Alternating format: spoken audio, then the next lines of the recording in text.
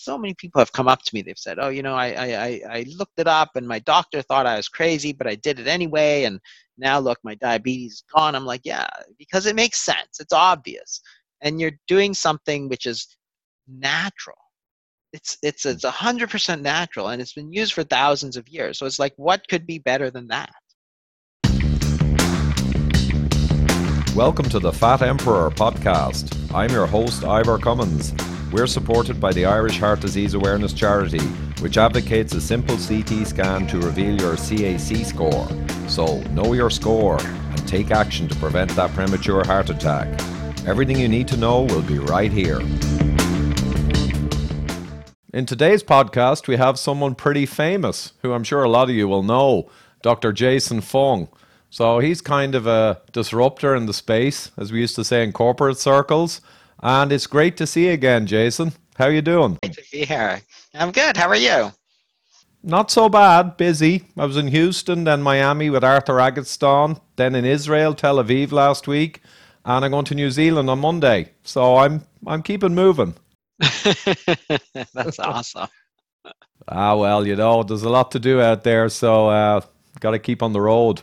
But here, I was going to talk to you, Jason, about your latest stuff. I know fasting is a big focus, so people be aware of that. And I actually met Megan and Angel in Low Carb Houston with Dr. Nadir Ali at his home. So we had a great conversation, and it sounds like things are really hotting up for you. Well, I'm always trying to stay busy, just like you, Ivor.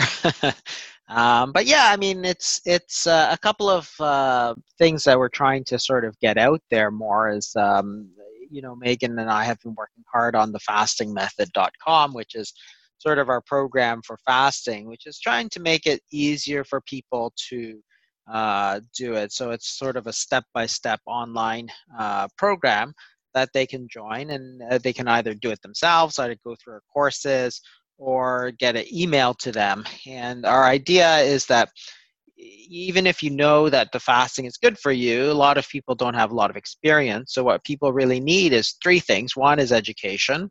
So we have a number of courses, and we're still sort of upgrading as we go. So we have sort of beginner courses, intermediate courses, and advanced courses. So everybody from the neophyte to a series, the advanced course is going to be a series of lectures that I'm doing for specialist physicians. So that's sort of at the highest level of knowledge, with all the sort of studies and evidence, with the assumption that you know all that stuff. So it's going to be talking about diabetes and metabolic syndrome and all kinds of interesting stuff. Interesting to me anyway. So that's sort of the education part, and then we've put a number of resources together. So from Megan's experience working with clients directly, we have like handouts, like our cheat sheets and quick guides and that kind of thing, and then a community with like group fasts and a forum where you can ask questions. We do video questions and answers. So sort of these the supports people need, in addition to understanding sort of why they should be doing it, but also really a step-by-step guide, as well as other resources and a community, so you can talk to other people who are doing it, ask for help, ask for questions, and so on. So that's what we've been sort of focusing on the last little bit. And we've also got some more. I've got a cookbook coming out in December, which is the Obesity Code Cookbook, which is essentially a collection of recipes that follows some of the principles laid out in the Obesity Code. And with Nadia, we've got a PCOS book coming out sort of middle of next year. And that's going to talk about what I talked about a little bit last year, which is other diseases which are related to hyperinsulinemia. Because what we've done is recognize, so I don't deal with PCOS, so that's polycystic ovarian syndrome, polycystic ovary syndrome, which is a huge cause of infertility. So people spend a lot of money trying to get pregnant, when the disease, in fact, is quite closely related to insulin resistance and weight. So that's where I come in. I don't actually treat a lot of patients with PCOS because that's not my specialty. But Nadia, who's a naturopath, has a very a deep passion for that disease. So we work together on this book. So I'm trying to lay out sort of some of the principles, but also some of the science as to how this disease is related to hyperinsulinemia. So if you have too much insulin in a woman, you get all these changes where you get too much testosterone, so you get acne and you get anovulatory cycles, which means that they don't have normal menstruation and they don't ovulate properly. So if you don't ovulate properly, there's no egg, so therefore there's no baby, and you get infertility. And the point is that a lot of people spend a lot of money trying to get fertility treatments and so on when they really need to change their diet and then they can get pregnant. So that's yet another disease. So I often talk about the diseases of hyperinsulinemia, which is obesity and type 2 diabetes, and some of these sort of other diseases which are on the horizon, which people are starting to recognize, which are also diseases of hyperinsulinemia, which is metabolic syndrome, as well as cancer. But PCOS is also one of these things, and that's what we've talked about a bit. Sounds great, Jason. And yeah, I was over in Tel Aviv, as I mentioned there. Dr. Mariella Glant over there set up this big conference, 500 people, I think 30% medical professionals on average. And I was just telling her about a recent paper which posed the question: is prostate enlargement the PCOS of the male? And made a very good case that prostate enlargement and issues are kind of the PCOS of the male, i.e., underpinned by insulin resistance and all those negative vectors being driven by hyperinsulinemia. So I think like they're just more conditions that are intimately related to our big issue in the Western world. I saw, I Yeah, yeah, and I saw European Society of Cardiology today. It's National or Worldwide Diabetes Day, I think.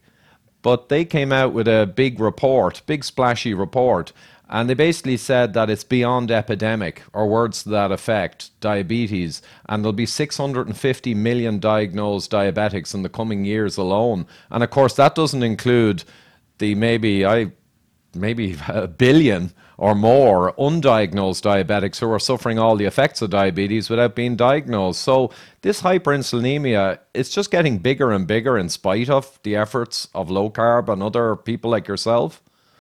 yeah, I think so. I mean, the problem is that a lot of these things take decades to develop, and then when the scientific consensus changes, it takes decades for people to sort of admit that they were wrong and change their mind. So it really is a long-term process. But the whole point is that when you eat certain types of food and when you eat very frequently, so when you eat, insulin goes up. And insulin is not bad in itself, it's a natural hormone, but its job is to tell you to store energy. That is, when you eat, and assuming that you eat a combination of carbohydrates, fats, and proteins, when you eat, insulin goes up. And insulin tells your body, hey, store some of those calories because there's going to come a time when you're not eating. So when you go to sleep and you're not eating, insulin falls, and that's the signal to start taking some of those calories, like which is stored in the body, and to bring them back out. So the problem is if you switch, as we did, to eating a lot of refined carbohydrates, what happens is that insulin goes up much higher than it normally should. And if you're eating a lot more frequently, then insulin's going up a lot more frequently than it should. So we're not only eating more sort of high insulin foods, we're also eating them more frequently. So instead of 3 square meals a day, which is what your mother and your grandmother said, now we're talking about 6 meals, small meals with snacks and all this sort of stuff. So we're constantly stimulating insulin. We're eating foods that stimulate insulin more, and therefore insulin is just going higher, and we're seeing diseases that are caused because insulin is too high. So the most obvious of those is obesity. So if you're always storing calories, your body's going to store body fat. So that's not that hard to understand. The next thing that happens is you develop type 2 diabetes. So if you're always storing all this fat and sugar, then eventually it's just going to spill out into the blood. And then that's when you get type 2 diabetes. So people talk about insulin resistance, but I actually think a better term for that is hyperinsulinemia, and they go hand in hand.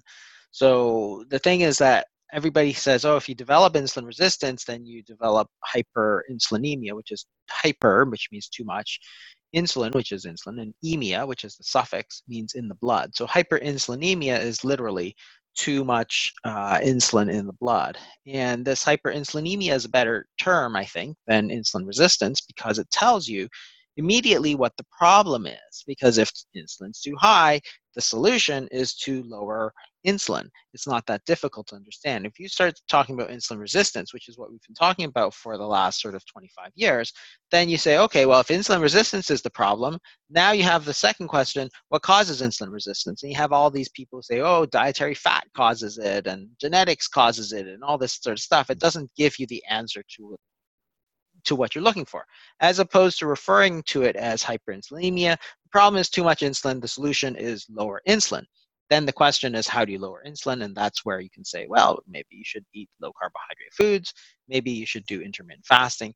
Those are both known strategies to lower insulin because insulin is too high. So that's sort of why it's important to sort of define these terms and to use the terms a bit more frequently. I know you did a lot of work with Dr. Kraft, and that's exactly what he said.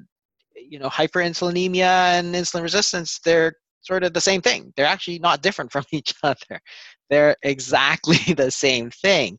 But by calling it one thing versus the other, it's a huge, huge problem because you're not given the answer when you call it insulin resistance. When you call it hyperinsulinemia, the answer is sort of right in front of your face. And then you can take steps to make it better. So yeah, today is World Diabetes Day, and it's funny because there's all these people talking, and still not a lot of people talking about how it can be reversed, low carbohydrate diets, intermittent fasting. I mean, it's getting more recognized, but we've still got a lot of work to do. Yeah, Jason, and this is an old chestnut for sure, the hyperinsulinemia versus using the term insulin resistance. The only reason I favor insulin resistance is because of Reven and, the Schulman lab, and it's just an established term, whereas hyperinsulinemia might sound a bit new to some people. But you're absolutely right. It's hyperinsulin that is the problem to address most directly, and it gives the answer to what you need to do most directly. So I guess if we use both and move over to hyperinsulinemia over time, it's probably the best compromise. So many diseases relating to hyperinsulin, and the fasting thing is really interesting because there's a lot of dietary arguments. We've got the Game Changers movie recently came out, which the path to being saved is a vegan diet. And we've got low carb, we got keto, and we got carnivore now. And there's all these kind of factions arguing over the ultimate diet. But the beauty of promoting fasting is you bypass all of the dietary arguments and all that politics and the stuff that the corporates are really kind of pissed off about, like diets that target certain foods, and you go to something that's more fundamental and natural, which also achieves lower insulin in a most powerful way, the practice of fasting. So do you believe this is one of the most powerful tools to promote? And also in your answer, do you not need to be kind of run in on a lower carb diet to enable you to fast with more ease and to make that approach successful? Yeah, I think you're absolutely right. So I think low carbohydrate diets work a lot better with fasting for certain reasons, but it's not necessary, as you said. It really works with any diet. And it's because it actually tells you nothing. So when you do intermittent fasting, it tells you nothing about what you're eating when you're eating. Like you could eat meat or you could eat vegetables or you could eat whatever you want. The fasting doesn't influence that. So whatever diet you want to follow, this is something completely separate and just as important. In fact, I think it's actually more important in many respects to that. So the whole point is that, and this is one of the things that is always interesting, is that a lot of diets can work well. Like you see it in dietary studies. So you have, for instance, a low carb versus low fat study. And on average, low carb does better. But if you look at the actual individual data, like the patient level data, what you see is a huge splay in both sides. So there are people on the low fat side who lose like 30 pounds. And there's people who gain 30 pounds. On the low carb side, there are people who lose like 40 pounds, but at the same time, there's still a lot of people who will gain like 5 or 10 or 15 pounds. So there's a huge variability in terms of individual response to any diet. So while some people may do well on one diet, other people do very poorly on the same exact diet. And that's what you see in most dietary studies. And so that's a problem when you try and apply it to any individual person, because you say low carb is a better diet. And on average, you'd be right. But if you were to take one individual person, you couldn't say that, because it depends on where on the spectrum that you fall. So because of this variability, that's what sort of leads into a lot of this debate of diets and so on. So if you look at the stuff that most people agree upon, it's not that far off. Like, don't eat a lot of processed foods. Like, we all agree on that. Don't eat a lot of sugar. We pretty much agree on that. Don't eat vegetable oils. I mean, that took a long time to get through, but now I think most people can say, yeah, you shouldn't be eating margarine, eat butter instead. That's getting there, but not quite there yet. So we do agree on a lot of the things in terms of the diet, but the fasting is something completely outside of that realm. So the point is that there's been two major changes. If you look at the diet, and I'll just use American data because that's the most easily accessible to me. If you look at American data from the 70s, people were eating 3 times a day. If you go to 2004, people are eating 5 to 6 times a day. So you're talking about, instead of 3 square meals, you're talking about snacks all the time. So therefore, there's been two major changes in dietary habits since the 1970s. Not only has the types of foods been changed, because we went through that whole low-fat phase, but the frequency of meals has also changed. And that sort of didn't get any recognition at all. So we went from your mother and my mother saying 3 square meals a day. So you want an after school snack? She said, no, you're going to ruin your dinner. You want a bedtime snack? She'd say, no, you should have ate more at dinner. So there was this idea that you should eat 3 meals a day and not snack. And now you go and people are saying, oh, snack all the time, eat small meals, graze throughout the day. And that's a new phenomenon. That has never been done before. And it was not a conscious decision. It's not like Harvard School of Public Health and it came out and said, oh, eat 6 meals a day. It just sort of gradually came about. And I think it's very tightly linked to the sort of low fat food. So as people ate more and more bread and pasta, so this is the 80s, people are eating white bread, white pasta, what they got was this big spike in their glucose, a big spike in their insulin, and then it would go back down. So if you're eating 2 slices of toast with jam in the morning, what happens is at 10:30, you're like ravenously hungry. So then you go around looking for a low-fat muffin to eat. And then you eat that, and then you eat a big plate of pasta for lunch, and you get a big spike of glucose, you get a big spike of insulin, then just as quickly it goes back down, then you're hungry. So at 3 o'clock, you go looking for some granola bars and some other such thing, right? So now all of a sudden you're eating 6 times a day instead of 3 times a day, because if you ate bacon and eggs in the morning, you wouldn't need to eat that low-fat muffin in the middle of the day.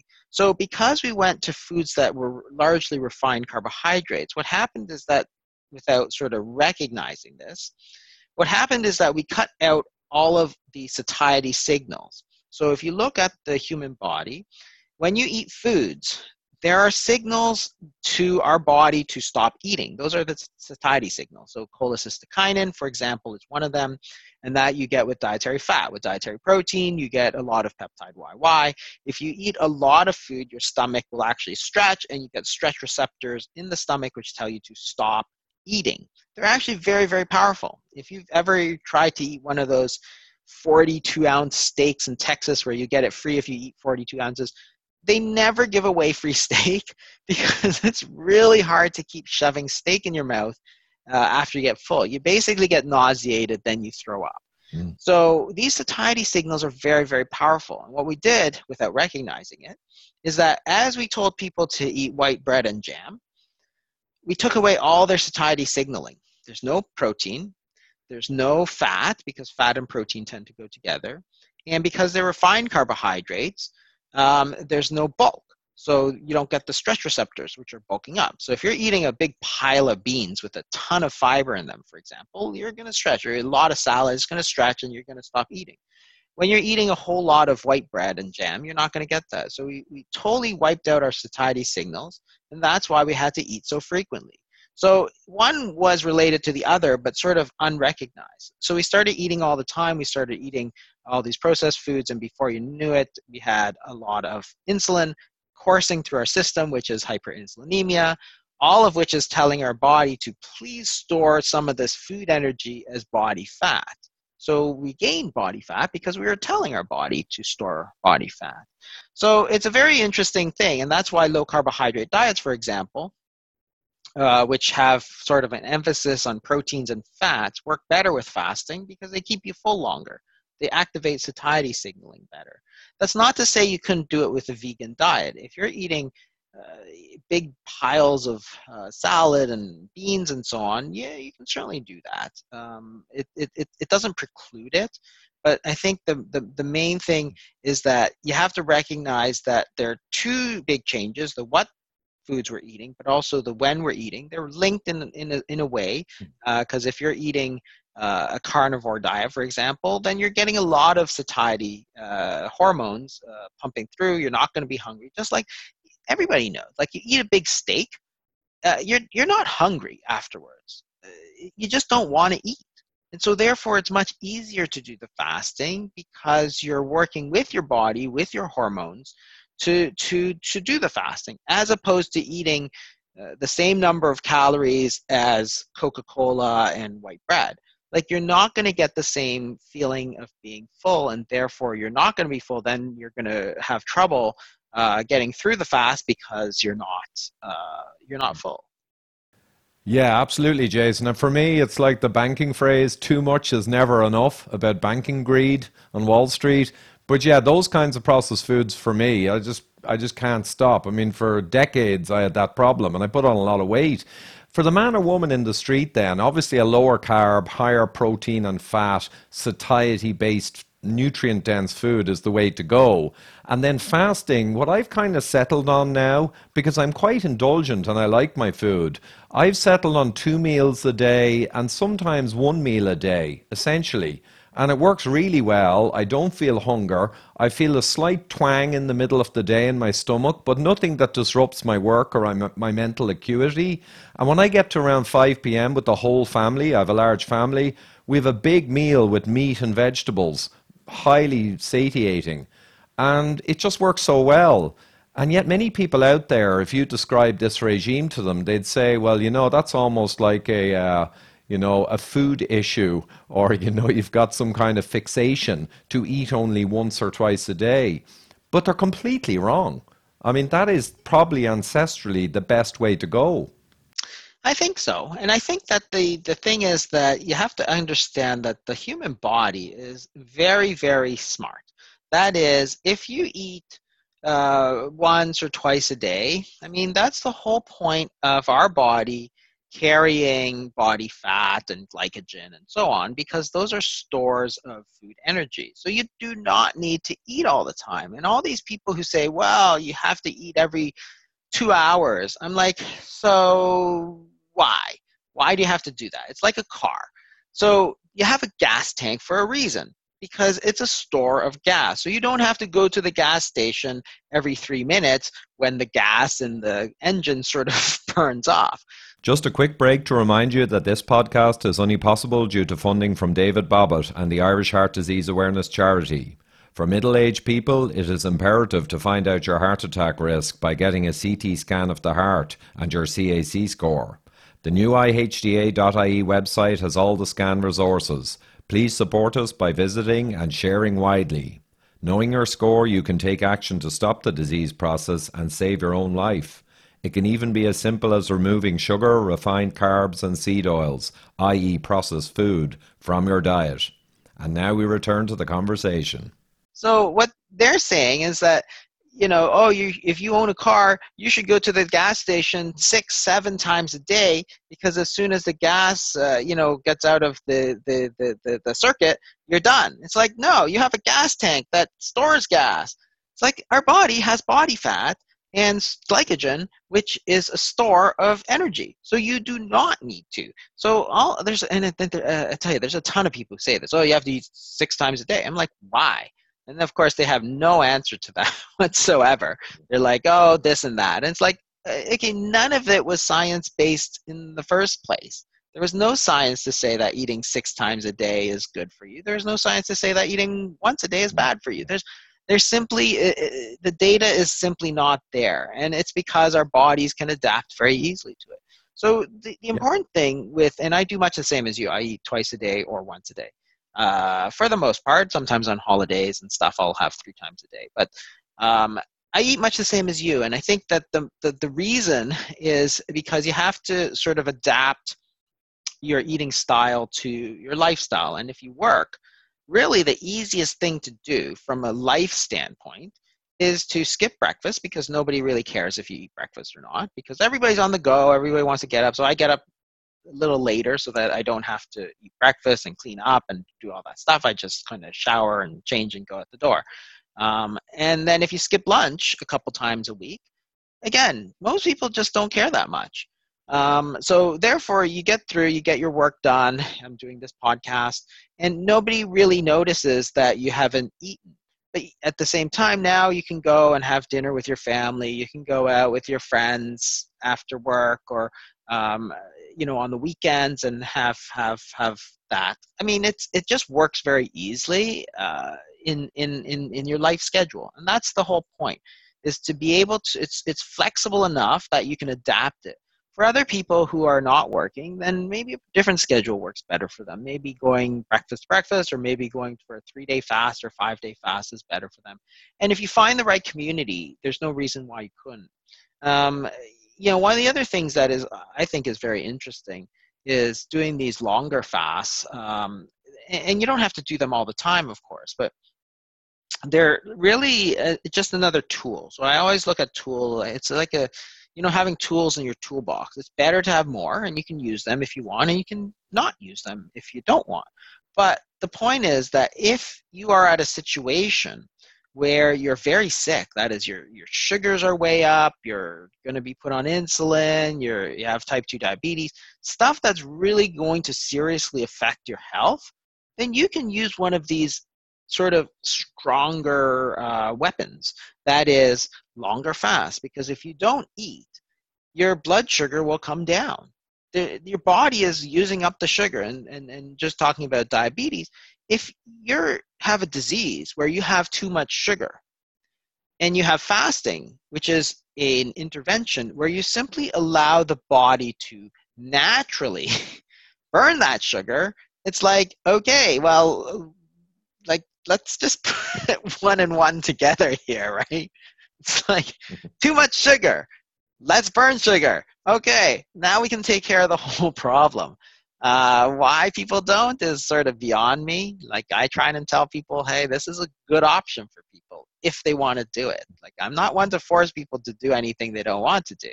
But hey, if people want to do it. And so many people have come up to me, they've said, oh, I looked it up and my doctor thought I was crazy, but I did it anyway. And now look, my diabetes is gone. I'm like, yeah, because it makes sense. It's obvious. And you're doing something which is natural. It's 100% natural, and it's been used for thousands of years. So it's like, what could be better than that? But Jason, I guess there's the corporates are very much against it for obvious reasons, and they have the food companies driven this whole culture. They didn't initiate it necessarily.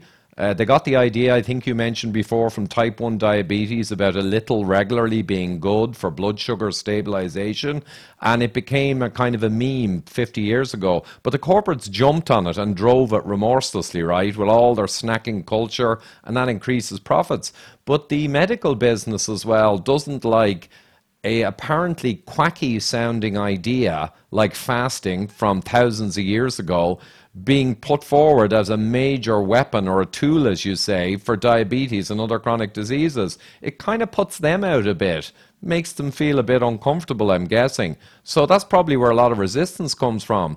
The idea of fasting being healthy, which is 100% no question in my mind. I think it's the most healthy thing you can do, almost. Jeff Gerber, actually, my buddy, you know, Jeff, he mentioned if I was talking to you to ask about the safety aspects of fasting and maybe day or 2 or 3 day fasts. Is there much literature, or are you building effectively literature through all of your patient experience, even if not actually publishing and peer reviewed? Is the evidence mounting for the safety of multi day fasts, for instance? I think that, yeah, one is that multi-day fasts, it's a tool. So tools sort of often have two edges. That is, it's very powerful, but it can be also very harmful if you're not doing it correctly. So absolutely, you should be doing it if you have severe disease and if you're not feeling well, absolutely you should see your doctor about it. The point um, about the multiple day fast is that it's a little bit more extreme than say a 24-hour fast. So we did Yeah. publish a case series about 3 patients. In fact, we did 24 hours fasting 3 times a week, and they each had about 20 to 25 years of type 2 diabetes on a high dose of insulin, all 3 of them. And so we were able to get them all off insulin, and it took us between 5 and 18 days. So here these people had type 2 diabetes for 20 years, and we essentially got them to a state where they were non-diabetic within a month and a half sort of thing for all 3 patients. It's quite striking, actually. So multiple day fasts can be safe, and we do a lot of those in our clinic, but they do have to be monitored a little bit more closely because blood sugars will fall a little bit faster, so therefore you have to adjust the medications. But there's no reason why you couldn't do it. So there's not a lot of data on multiple day fast because, heck, when I started talking about this about 5 years ago, I mean, the thought of going more than 3 hours without putting a muffin in your mouth was like, wow, that's crazy sort of thing. So to suggest that somebody go for 5 days without food was utterly ridiculous. It's a little bit better now. So there are more studies on alternate day fasting, for example. And certainly that one case series, I mean, it took us about 4 years to get it published. It was ridiculous how long it took. It just kept getting put off, put off, put off, put off. So then eventually published it. We have a couple of other case series. So trying to build that consensus that this is a reasonable tool. And I think that the part of the problem with the doctors is that most doctors are good people, but there's a whole problem with the way the system is set up. And this is what I sometimes call the academic industrial complex, right? So just like the military industrial complex in the United States, you have this academic industrial complex where pharmaceutical companies can pay influential doctors a lot of money. And when you get paid a lot of money by a drug company, you like them. That's just human nature. So Yeah, I like them just listening to that. I like them already. So if you look at the amount of money sloshing around in the system that goes to pay doctors, it's a ridiculous amount. Like most research, and like if you look at big pharmaceuticals, their marketing budget is much bigger than their research budget. It's about marketing, not about making good product. So if you get doctors on your side, so of course, in the United States, they have a thing called ProPublica, for example, where you can look up how much your own doctor is getting paid by pharmaceuticals. So it's a conflict of interest. That is, if and then the way they work, and I've written about this on Medium and other places, is that they pay an influential doctor. So they get to go to a big name university. They say, hey, do you want to come on a speaking tour? And they'll do a speaking tour of 10 cities. And obviously it's not cheap. So they pay them probably 30, $40,000 to take a 2-week vacation with the drug rep. And then all they need to do is give a talk to some local doctor. So the local doctor will go out there and they will get a free dinner, and a very nice dinner usually would cost, it's usually at the best restaurant in town with wine and everything. So it would cost you normally sort of like $150, $200 to get that same meal. And they'll give it to doctors for free just for listening to this special speaker from a big name university. And they will, the drug company will make the slides, and they'll tell that doctor exactly what to say so that that doctor doesn't even have to put any work into it. He'll just give the talk and he'll get paid sort of like $1,500, $2,000 a talk.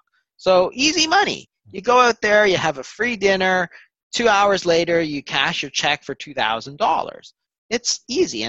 But what you've done, of course, is that you've been promoting a drug or insulin or whatever, and basically influencing other doctors to prescribe that. And whether it's good for patients or not is sort of irrelevant. It's really up to the pharmaceutical. So we recognize that these are conflicts of interest. So if you ever go to an academic talk, people will put up their slides and say, these are my conflicts of interest. And it's like, my question is, if we know they're conflicts of interest, then why do we even allow it? Like, there shouldn't be any conflicts of interest. If you look at journal editors on influential journals, they make a lot of money. So I remember one paper looked at one of the cardiology journals, and on average, the editors were getting something like $400,000 each from pharmaceutical companies. So a huge amount of money per year. So a huge amount of money. So obviously, if you're a doctor and you're making an extra $200,000 on the side, pumping, these drugs, you're going to like it. Pretty soon you're going to believe your own propaganda because you've been the one spouting it out there. And remember, and the more influential, so the higher up in the university, the more money these guys get. So if you think that the guy at Harvard or Stanford is the most smartest person, you also have to realize that they're also the most crooked, that they've taken the most money from the pharmaceuticals. So therefore, they're the most biased, and they don't even know that they're biased. That's the problem. They think that they're completely unbiased, so they think the system is fine. But when you actually look at it objectively, and there's been tons and tons and tons of papers looking at this, academic papers, it's pretty obvious that the money in the system is, the entire system is corrupt. And that's why we have a problem, because everybody, all the doctors want to give drugs all the way, because they say, wow, this guy from Harvard, this guy from Stanford, this guy from wherever, Oxford, they're getting, they're the ones saying that, oh, insulin is good and statins are good and this and that. And it's like, well, they're also the ones taking all that money. So how do you know that they're not biased? And their answer is, because I'm not biased. It's like, well, we know you're biased. It's all unconscious bias. So the It's whole kind of, system is crooked. It's terrible. It's this whole academic industrial complex, which has to be sort of, it's this sort of cartel that really needs to be broken up, because we need doctors to have an objective view. That is, if you work at Oxford, you need to be not taking any money from anybody but Oxford. That's pretty simple. Just like if you're a judge, you need to not be taking money from anybody other than the government that is paying your salary, because we don't want you to be biased in any way. So if you have influential doctors like at Harvard with the whatever that statin collaboration propaganda team, whatever, they're taking millions of dollars. They say they're unbiased, but they're obviously biased because they've taken millions and millions of dollars. Why do we need to? Why is this acceptable? That's my question, and I think it's something that should be considered absolutely unacceptable. The same way that a policeman cannot be taking money from the local pizza guy, sort of thing, right? It's like, you can't do that. You can't have a drug pusher paying a cop. It's corruption. But you can have pharmaceuticals, which is a drug company, paying doctors, which are the gatekeepers. And it's like, that's corruption too. It's just accepted as part of normal business. But it's a horrible, horrible system. yeah, I agree, Jason, completely. And I discovered this when I first got into the field 8 years ago, very quickly. And I realized how essentially perverted it was. And I was a corporate guy and used to extremely strict, appropriate expense control, where everything was really regulated. And then, like you described there, it's insane out there. But I guess the people with the money and the power and the influence are the ones profiting and the ones who are inherently most corrupt. So they're controlling it. So we're not really going to see a change in general, but I guess we can always speak out against it in as much as possible. If doctors on the front line get converted to realize that cholesterol is not really a problem, that carbohydrate is the issue and not so much fats and protein, and all of these other key messages. And fasting is incredibly therapeutic and can get people off meds and regress their diabetes. If all those messages get out, I think the doctors in general are going to become more distrusting of the corrupt system that they're currently kind of trapped in. So I think indirectly it'll get better, maybe. But here, I have a case history for you. You're a nephrologist, right? Yeah. Yeah. Yeah. So I have someone actually very connected to me who over the years would not listen to me. Skinny, toffee, so skinny with a small tummy, a really light build, a male. And years ago I told this person, "You're diabetic, man." I mean, there's no question. And he said to me, "I'm not diabetic." I asked the doctor, am I anyway diabetic? The doctor said, "No way, your fasting glucose is 5.5." And I said, "Look, you're diabetic and you've been diabetic for 5 years." And I pointed to the stomach and I pointed to his liver values. And I said, "Look, on every ratio, and your GGT is up at 60, you know, you're diabetic." So anyway, recently got diagnosed with chronic kidney disease, stage 3.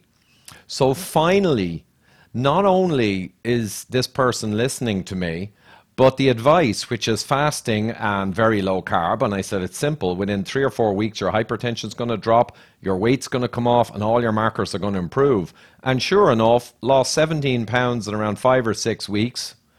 Belly disappeared. It was almost hanging over the belt at this stage. Face shrunk. Wife is delighted. And I'm sure the chronic kidney disease will at least stop at stage 3. But interestingly, the doctor, when he looked back at the records, I asked him, "Look back in your records. What about your last tests?" And in his previous test 2 years ago, CKD, stage 3, it was never mentioned. And this time he has to ask the doctor what CKD meant. So anyway, that's long-winded, but the reality is CKD is essentially a result of diabetic dysfunction. It's massive out there. Do you think fasting, low carb, and all the good tools can also stop CKD at a stage and perhaps slightly regress it? What do you reckon, or what are you seeing? Regression is hard because, Mm. so for sure you can prevent it because the majority of what I see in terms of CKD is diabetes and high blood pressure. And if you lose weight and if you watch the sugars and so on, very often you'll be able to prevent type 2 diabetes. The problem is when you have type 2 diabetes or hyperinsulinemia for 10, 15, 20 years and you develop the kidney damage, then it's not easily reversible at that point. So it's like if you don't change the oil in your car for 10 years and then it breaks down, they say, "Okay, I'm going to start changing the oil in my car." It's like, that's great, but that damage that it's done is already done. So that's the thing about CKD. It's much the same. So if there's damage done, then it's not likely going to be reversible, but at least you can slow it down or prevent it from progressing. So because type 2 diabetes and high blood pressure sort of make up the vast majority of CKD, really you could have the same beneficial impact, but you have to make sure that people don't get the weight problems and so on. And Jason, actually, in the US, I know that people are generally very overweight, and you're focusing on weight loss in many patients. But of course, the metabolic diseases that are going to kill them are going to get resolved as well. But weight loss is a big focus. I'm not sure in Canada, but the whole problem of thin outside, fat inside, the internal visceral fat with someone who doesn't appear overweight, do you see quite a lot of that as well? I know most people with metabolic disease, diabetic dysfunction, appear overweight, but me and the IHDA charity and my sponsor David Bobbitt are particularly focused on the TOFIs who perceive that they're not obese, they don't smoke. And yet, of course, if they've got the diabetic problem and they can easily have it, they're at just as much heart disease risk essentially, and vascular destruction is going on hidden. So do you see many of the TOFIs, or is it more people who are genuinely very overweight looking? I think I do see quite a lot actually. So we see a lot of South Asians who are actually same as your friend, very slight, but then they have this little pot belly and they think they're okay, but then you check their measurements and all this stuff, and of course they have diabetes or pre-diabetes, and it's all that visceral fat. So the problem is not actually the fat. The problem, like fat in fat cells is okay. Fat inside your liver is not okay. So the point is that it's all that really the fat around the visceral organs that is really the problem. And it's not so easy to diagnose. The body mass index or your body weight gives you sort of this false sense of security that, hey, it's okay because I only weigh X number of pounds and therefore my body weight is this. I found it interesting a few years ago. I saw a statistic that in China, where they have a lot of type 2 diabetes, the average body mass index of the diabetics, they were developing it at a BMI of 23.7, which is actually in the normal range. So 20 to 25 is considered normal weight. So these people were not overweight. It's just when you actually look at them, they actually had a little pot belly, which is all that fat that's around there. And that's what I talk about a bit in my book, the diabetes code, which is it's really the fat, the visceral fat, or sometimes it's called ectopic fat. That's the actual problem with the metabolic diseases. It's not actually the weight itself. The subcutaneous fat, the fat that's carried under the skin, and what a lot of people have in the United States, it's usually they have both visceral fat and subcutaneous fat, but it's not actually that unhealthy for you. That extra fat that's sort of uh, all around that sort of overall fat, as opposed to the fat that's carried around the abdomen. Unfortunately, the more common is to get all that fat that's carried around the abdomen, which is much more dangerous.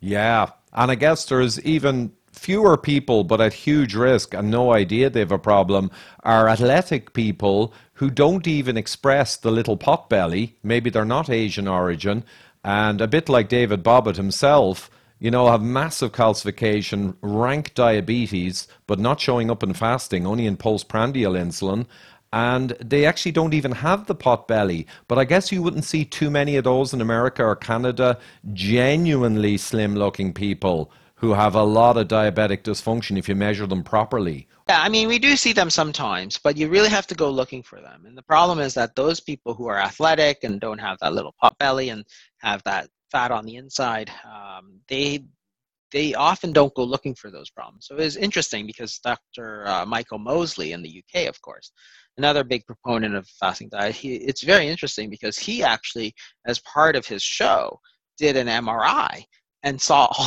the fat on the inside. And he was like, oh my God, like, look at that. And that's what sort of brought him around to do all that work talking about the 5-2 diet and fasting and all that sort of stuff, because he himself had not even recognized, because he's quite slender looking. He had not Yeah. recognized it, and if he hadn't done that MRI, at least that's what I read anyway.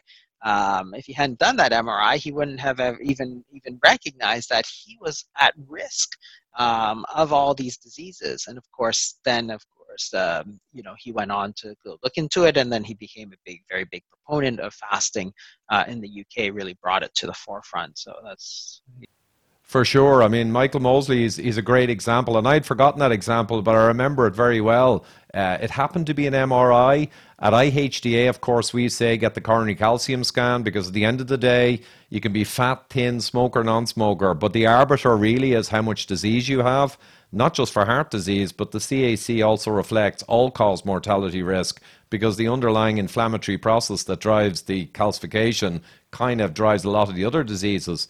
But MRI, yeah, can show you what you would not see from all the other measures. So equally a useful test. But like you say, Jason, very few people are getting any of these tests. They're going into the doctor, they're getting a fasting blood glucose, they're not even getting a fasting insulin.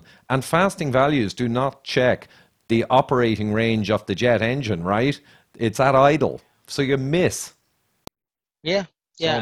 much. There are better measures to look for sure, but the thing is that people have to, like, it has to be simple enough to do. I mean, in A1C, there's a lot of problems with that too, but it's in general, it's not a bad test. It has to be simple enough to do for the whole population to just go in. So blood tests are generally what are easy to do for those people who are interested. They can go ahead and do the coronary artery calcification and so on, which is, I think, a great test. But in Canada, it's not that easily available because the government doesn't pay for it, so people have to pay for it themselves. So therefore, it's not so easily available. But a great test nonetheless. Yeah, well, that's it. No, Canada, I've seen a lot of people come back to me now around the world, but specifically Canada, a lot of people complaining that the doctors don't want to give it, even if they're going to pay. So Canada weirdly seems to be going against logic, and they're also going against logic in their dietary guidelines. It's bizarre. I mean, they're going against, I think, maybe we'll just finish on that because I know you got to get back to your practice. But the dietary guidelines in Canada are kind of going backwards and complaining about eggs and dairy and kind of going backwards. Yeah, it was a bit strange, and I don't know who they're listening to, but Mm. there's obviously a very large sort of group of people who are entrenched in this sort of academic industrial complex. And of course, the government is going to go to the universities, presuming that those are the sort of experts, and so therefore they're very influenced by them. And of course, if you go to any academic institution and talk about obesity, it's all about calories, calories, calories. So because fat is high in calories, therefore fat is fattening. That's their sort of idea. Yes, it's stuck in the 1970s, but hey, that's what they built their careers on, and they're still there now, and they're the professors and so on. So that's why very few good ideas in nutrition come out of the universities, truthfully. And obviously people know this because they never go to the universities asking for help with obesity. I mean, it's just not something you do because they seem to have no expertise in it. So the point is that when they start with these guidelines, then they went very much plant-based, for example. That was one of the Canadians' new guidelines, one of their big things. And then, as you said, going back on some of the new science. So I don't even know where it comes from. I mean, the rest of the world has moved on. The American Diabetes Association, for example, says the diet with the most evidence for reversal of type 2 diabetes and so on is the low carbohydrate diet. And the Canadian guidelines don't even mention anything like that. So yeah, it's a little distressing for sure that people are going to be looking for guidance and getting the wrong guidance. But hey, that's sort of beyond my pay grade. I don't have any influence on that, obviously. So Well, we leave it to Nina Teicholz and the Nutrition Coalition in Washington, and I think Carol Lofferman, who we met in Iceland, lovely lady. She's an anaesthetist, and I think she has over 2,000 female, I think, medical professionals who've signed a an affidavit to kind of tackle this problem we just mentioned with Canadian guidelines. So there's a lot of good people there pushing back, which is great. And the academic industrial complex, it kind of might be that they're not stupid and they're not corrupt or evil, but maybe they're a little bit of all three. And it's just enough to cause a problem. So, hey, great stuff, Jason. I know you got a hard stop now, and I want to respect that. And we'll catch up again. When are you next at a conference in the US or anywhere, actually? I'm not sure. You were at Denver last year. I went to Oh, Denver. I don't know if I saw you. Were you there? I was, but I was doing some interviews and I was pretty busy. But I saw you briefly. We chatted. Yeah, that was the Yeah. last one. And then I'm not sure what I'm doing next year. For Mm, this year, I did this other conference in Austin, which was quite good. It was a lot of medical professionals. It mm, wasn't a low carb conference, but that's what I'm trying to do is trying to reach sort of into the some of the other places. So this was a lot of various medical specialists. Is about 300 or 400 medical specialists. mm, So it's good because it helps sort of get them because they sort of understand the science. Obviously, they have the background in human physiology. So when you talk to them about the science, they sort of get it right away that this is not like some wacky stuff. It's all based in good science, like fasting, low carbohydrate diets. It's all based on good science. So I think I have another one that's next year in London, Ontario, which is a family medicine conference. And mm. I know I'm doing one for the functional medicine conference. And I'm doing a free one in Toronto. for the library because I like the library. I love to read. Yeah. So I'm doing a talk for them in Toronto. So yeah, I have a few, but as I said, I do try and get to more of the some of the other groups that aren't, so specialized in low carb because I want to try and spread the message out there and get it out to some of the other medical professionals so that they hear it and they actually have exposure to some of these ideas. No, sounds great, Jason. You're absolutely right. The medical conferences and getting outside of low carb is so important because there's kind of a glass ceiling there, to be honest.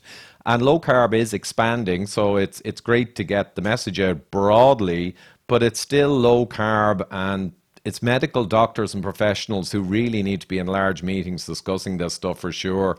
I think there's a keto conference in Switzerland. Oh, Oh, that's go ahead happening from right there. now.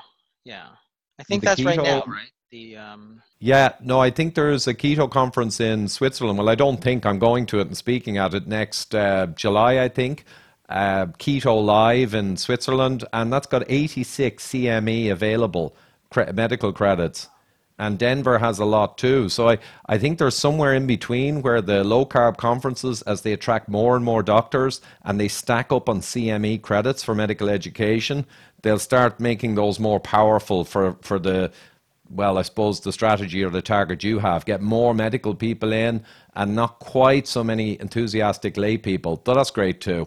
So No, I anyway, think, yeah, absolutely. I think we need both. I think we need the enthusiastic lay people for sure, but then we also need to get to the medical professionals too. And not all of them are going to come to a low carb conference, and that's the idea. So if I can get into some of their conferences, then they'll actually understand what the yeah, sort of issues are, and exactly. at least think about them anyway.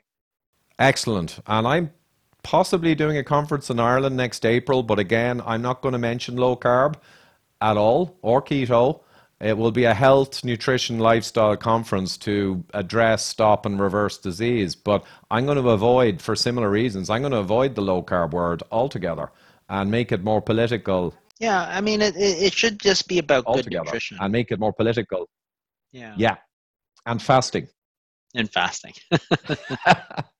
Excellent. Well, hey, thanks a lot, Jason. We'll catch up again. And yeah, let us know if there's anything you want connected to this when I release it, or the links, obviously, to intensive dietary management and all the other Yeah, it's stuff. changed to thefastingmethod.com. So we've built a new website. We're still working on it, but it's a new website called thefastingmethod.com, and it's a whole sort of new program. It's still it's launched, but we're upgrading everything as we go. So yeah, that one would probably be the best one to do. Great stuff. Thefastingmethod.com. I like it. I love it. And I always do love your stuff, Jason. So that's not a Thanks. surprise. Hey, thanks a lot. Good luck. We'll Okay. catch you next time. All right. Thanks. Good to talk to you. Thanks for tuning in, guys. If you're watching on YouTube, you can see my subscribe button in the middle of the screen, a free viewing of the Widowmaker movie on the far right, and myself and Dr. Gerber's book, Eat Rich, Live Long, on the left. Otherwise, please do subscribe to the audio podcast. Thanks.